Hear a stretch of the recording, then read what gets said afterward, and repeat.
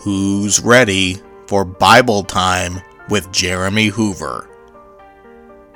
This is a semi-daily podcast with teaching from the Bible to help build your faith and provide spiritual nourishment.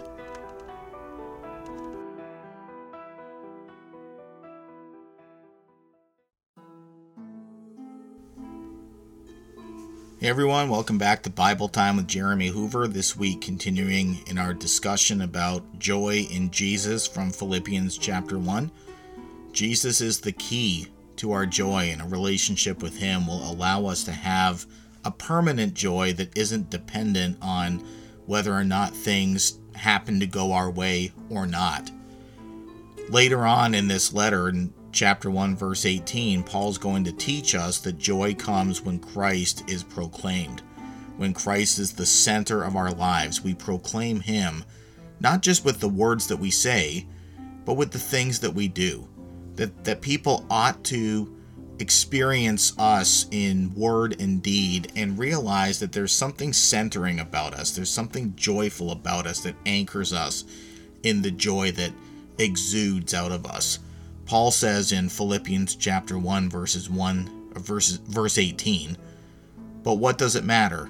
The important thing is that in every way, whether from false motives or true, Christ is preached, and because of this I rejoice."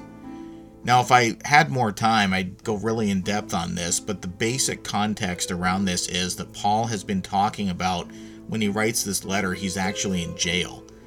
And there's people that are trying to capitalize on him being in jail to go out and make a name for themselves. And in some of the cases, they're actually trying to promote themselves over Paul, that he's in jail because he's not doing it right. And if he did it like they did, then he wouldn't be in jail.